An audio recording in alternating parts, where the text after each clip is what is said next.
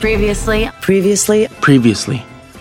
Guten Abend, hier sind Lola Loop, Irmgard Lumpini und Miss Goldie mit Previously, dem Magazin zu US-amerikanischen Qualitäts-TV-Serien, die wir sehen und ihr bald auch. Diesmal sind wir wieder auf der New Yorker Madison Avenue unterwegs und stellen wir euch mit Portland, Oregon, den Ort für das richtige Leben im Falschen vor.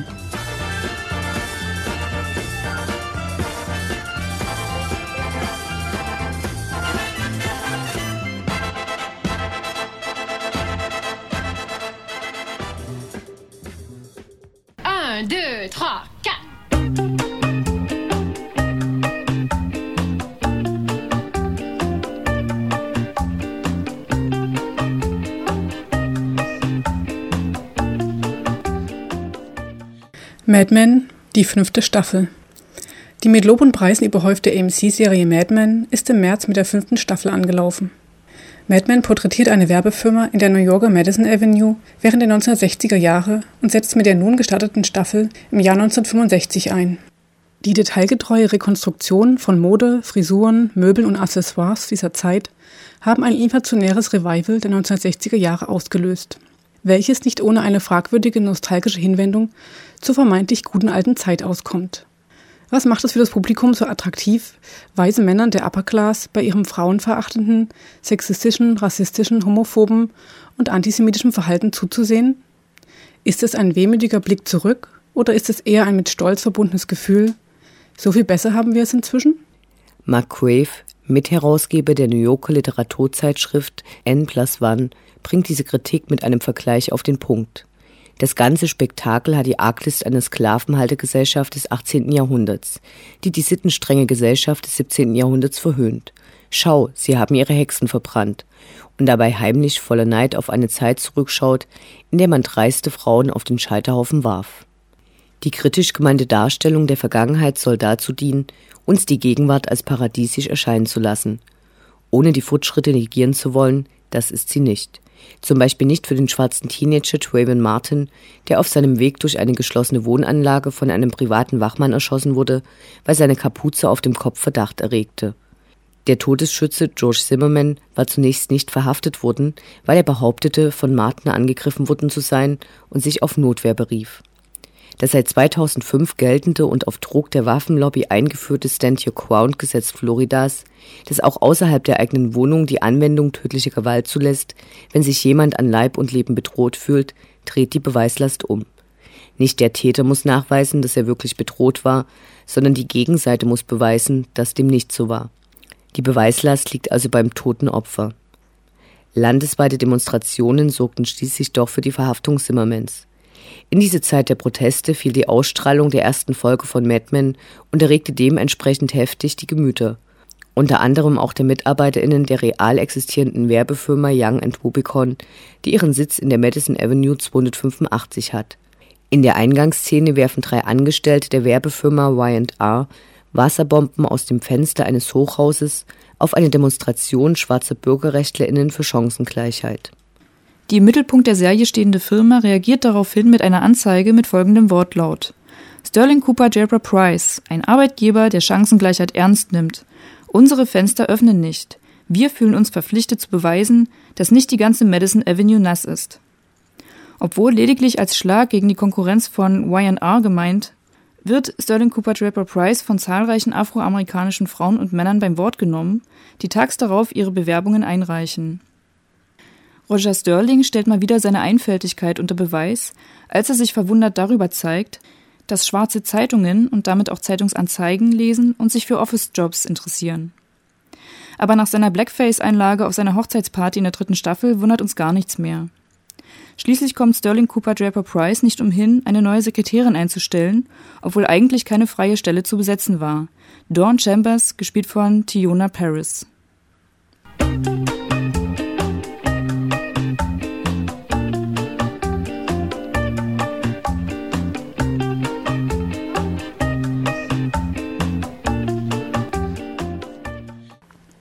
Dies bleibt nicht die einzige Neueinstellung, die das Ende der Vormachtstellung der WASP, der White Anglo-Saxonian Protestants, bei Sterling Cooper Draper Price ankündigt.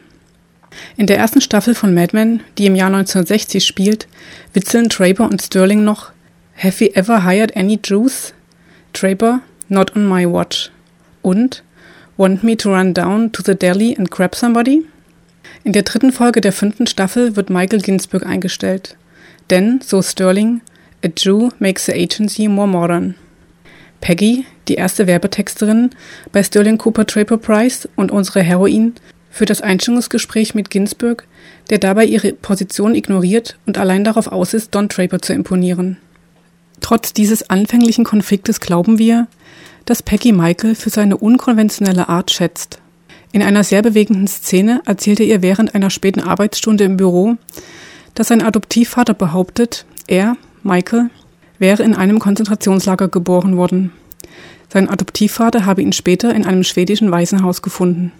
Michael aber ist überzeugt davon, dass er eigentlich vom Mars kommt.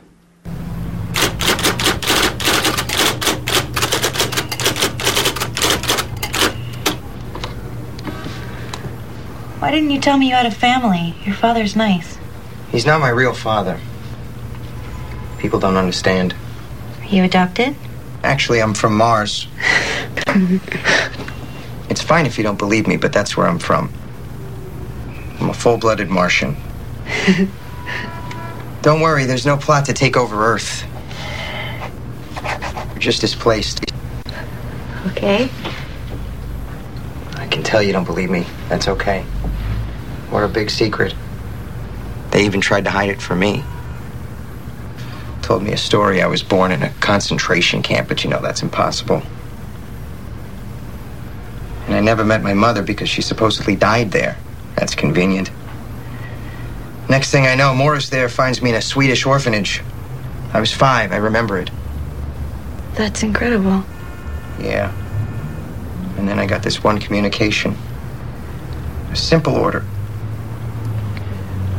Stay where you are. Are there others like you? I don't know.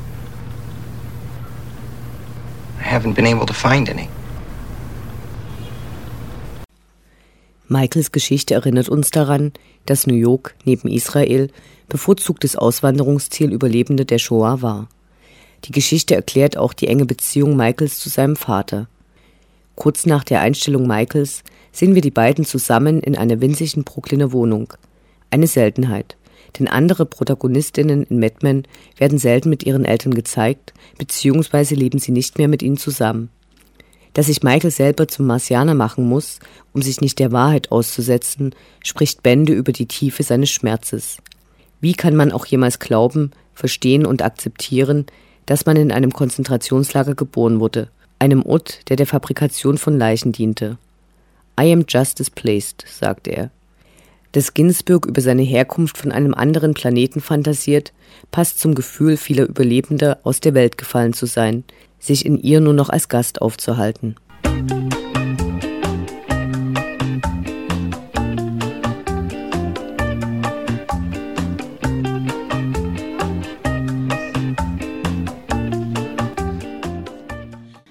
Der überragende Erfolg Mad Mens kann auch mit Realitätsflucht begründet werden. Denn wie lässt sich der aktuellen Weltwirtschaftskrise besser entgehen, wenn auch nur für 45 Minuten, als mit der Flucht in die 1960er Jahre, als das kapitalistische Wirtschaftssystem noch das amerikanische Glücksversprechen gewährleistete. Mehr Sinn für die Gegenwart beweisen hingegen 2 aktuelle Reality-TV-Shows, die wir aus Format- und Qualitätsgründen nicht besprechen wollen, die aber einen interessanten Kontrast zu Mad Men bilden. Es handelt sich um die beiden Untergangsserien Doomsday Preppers und Doomsday Bunkers, in denen das Kamerateam AmerikanerInnen besucht, die sich auf den Weltuntergang vorbereiten, von dem sie aus verschiedensten Gründen glauben, dass er unmittelbar bevorstehe. Viele der vorgeführten Preppers für Preparation, also die Vorbereitung, haben in der Finanzkrise alles verloren, sind Kriegsheimkehrer oder beides. Ihr amerikanischer Traum endet vor der Tür ihres Hauses, sofern sie noch eins haben.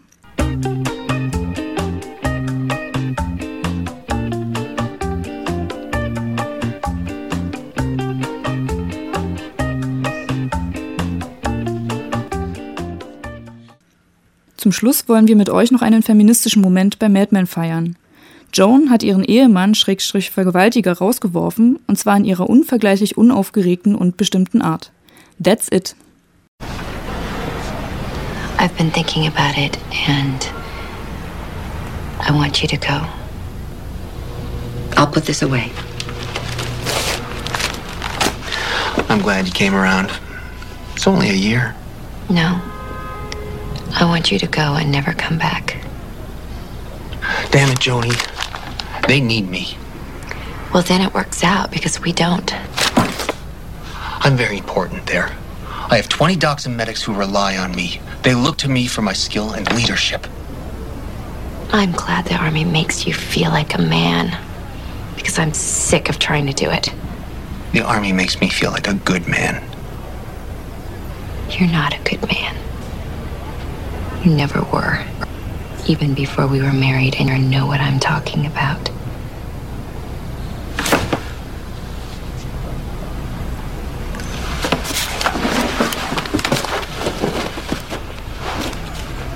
If I walk out that door, that's it. That's it.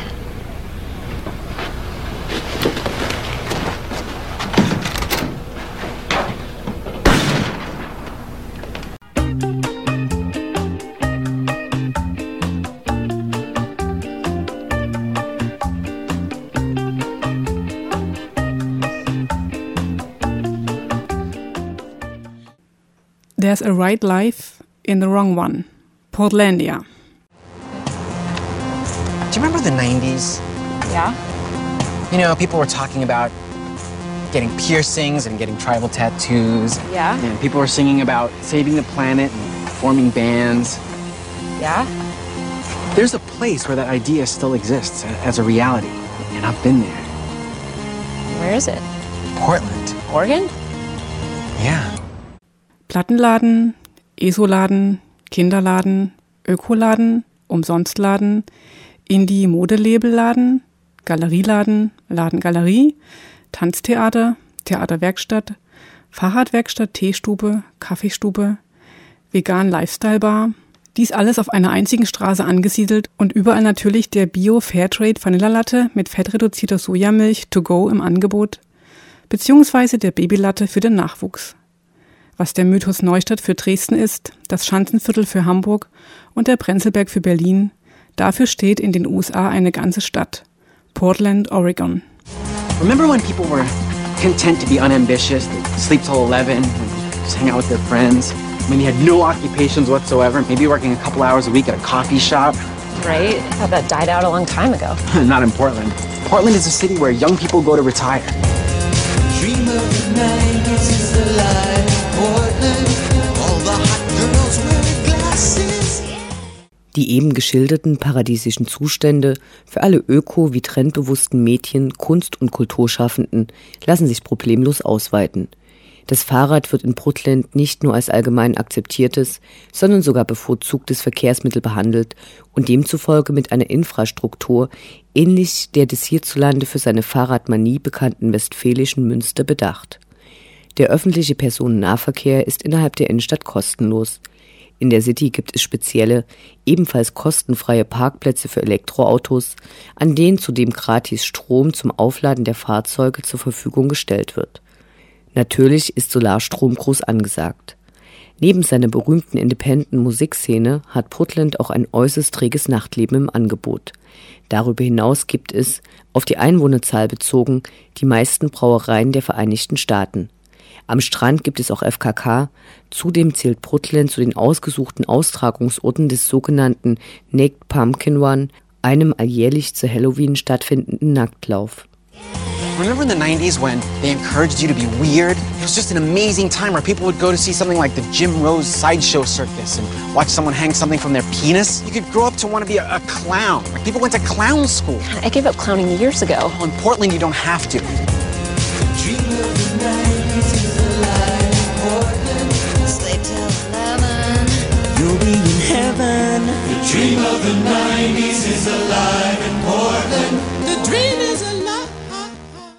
In der 580.000 EinwohnerInnen zählenden Stadt am nordwestlichen Pazifik ist also alles anders als in den restlichen Vereinigten Staaten von Amerika.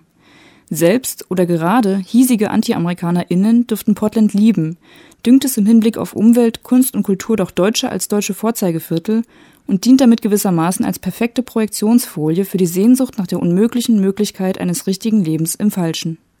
So from what I can surmise from what you're positing, it's like Portland's almost an alternative universe. It's like Gore won. The Bush administration never happened. Exactly. In Portland, it's almost like cars don't exist, right? Yes. They ride bikes or double-decker bikes. They ride unicycles. Yes. They ride the tram. They ride skateboards. Yes. My flannel shirt still looks naughty. The dream of the 90s is alive in Portland. The dream of the 90s is alive in Portland. Portland, you can go to like a record store and sell your CDs. Turn that dirty clown frown right upside down. In Portland, you can put a bird on something and just call it art. The dream of the 90s is alive in Portland. In der Satiresendung Portlandia, die seit Januar 2011 auf dem Sender IFC läuft, wird das alternative Milieu der Stadt brillant parodiert und gnadenlos durch den Kakao gezogen. Letzteres in einer Szene sogar wortwörtlich. Ein Konzept, das aufgrund der nahezu universellen Übertragbarkeit von alternativ-subkulturellen Codes und Lebensstilen auch für Ortsunkundige ausgezeichnet funktioniert. Eine Folge Portlandia geschaut und schon lässt sich das Hipster-Aufgebot vor der eigenen Haustür viel besser ertragen. Welcome to Portland. Thank you. The dream of the 90s is alive in Portland, Portland, Portland, Portland, Portland. Die Serie verfolgt keinen kohärenten Plot, sondern besteht aus lose aneinandergereihten Sketchen, in denen jedoch bestimmte Figuren, Themen und Settings zum Teil wiederholt auftauchen und damit weitergeführt werden. Gedreht wurde vornehmlich an Originalschauplätzen der Stadt. Es gibt eigentlich nur 2 HauptdarstellerInnen, die unter sich dafür umso mehr Hauptfiguren aufteilen. Carrie Brownstein, hauptberuflich Musikerin und als solche Sängerin und Gitarristin von Bands wie Sleater-Kinney und White Flag, sowie Schauspieler und Comedian Fred Armisen, der vor allem aus der Comedy-Show Saturday Night Live bekannt sein dürfte. Die beiden entwickelten auch zusammen das Skript zu Portlandia. In den Sketchen porträtieren Brownstein und Armisen per Maskenbild und einer grandiosen Schauspielleistung jeweils unterschiedlichste Typen der Portlander Subkultur. So sind die beiden unter anderem als Konzeptkünstlerpaar, japanische Manga-Touristinnen, Tierrechtlerinnen, Stripperinnen und Betreiberinnen eines feministischen Buchladens unterwegs oder spielen schlicht und einfach sich selbst. Neben diesen beiden großartigen HauptdarstellerInnen gibt es immer wieder skurrile Gastauftritte, wie der von Steve Buscemi als Toilettenbenutzer in der feministischen Buchhandlung oder Amy Mann als sie selbst, die bei Brownstein und Armisen als Putzfrau anheuert. Dazu wiederkehrende Nebenfiguren wie Kyle MacLachlan als natürlich vorbildlich Fahrradfahrenden Bürgermeister, während der im realen Portland derzeit amtierende Bürgermeister Sam Adams in einigen Folgen als dessen Assistent auftritt. Und wenn dies auch auf den ersten Blick widersprüchlich klingen mag, wir plädieren zur nächsten Emmy-Verleihung für die Einführung einer neuen Kategorie, die der besten StatistInnen. And the winner is natürlich Portlandia. Die Szenen, in denen größere Menschenansammlungen zu sehen sind, wie beispielsweise in Straßencafés, Hotellobbys oder auch in der Nachtbar, scheinen oftmals nicht nach mehr oder weniger festgelegtem Skript gedreht, sondern wirken eher wie Hidden-Camera-Shows, wie das hierzulande bekannte Verstehen Sie Spaß. Den StatistInnen ist die Peinlichkeit und Irritation ob dessen, was sie gerade an Eskapaden von Brownstein und Armisen miterleben müssen, so dermaßen ins Gesicht geschrieben, dass das Ganze einfach nicht mehr fiktiv wirkt. Vorsicht! Fremdschämen ist angesagt. Zu guter Letzt hat Portlandia in seiner 2. Staffel einen zusätzlichen Leckerbissen für alle Science-Fiction-Fernsehserien-Fans parat. In einem Sketch beschließen Carrie und Fred, mal in die erste Folge Battlestar Galactica zu schauen. Und das Unheil in Form eines Serien-Junkie-Marathons nimmt folgerichtig seinen Lauf. Ein wohl nicht nur Lola Loop, Irmgard Lumpini und Miss Goldie allzu vertrautes Phänomen.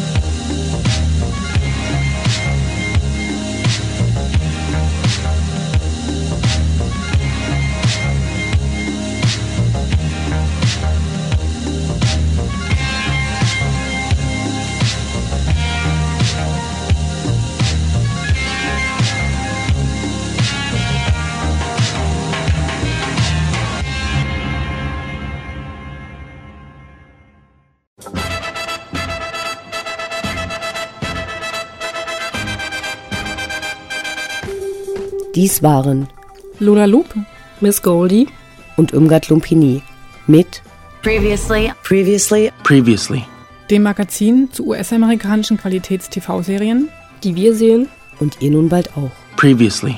Weitere Informationen sowie die komplette Sendung zum Nachhören findet ihr auf unserem Blog previously.us.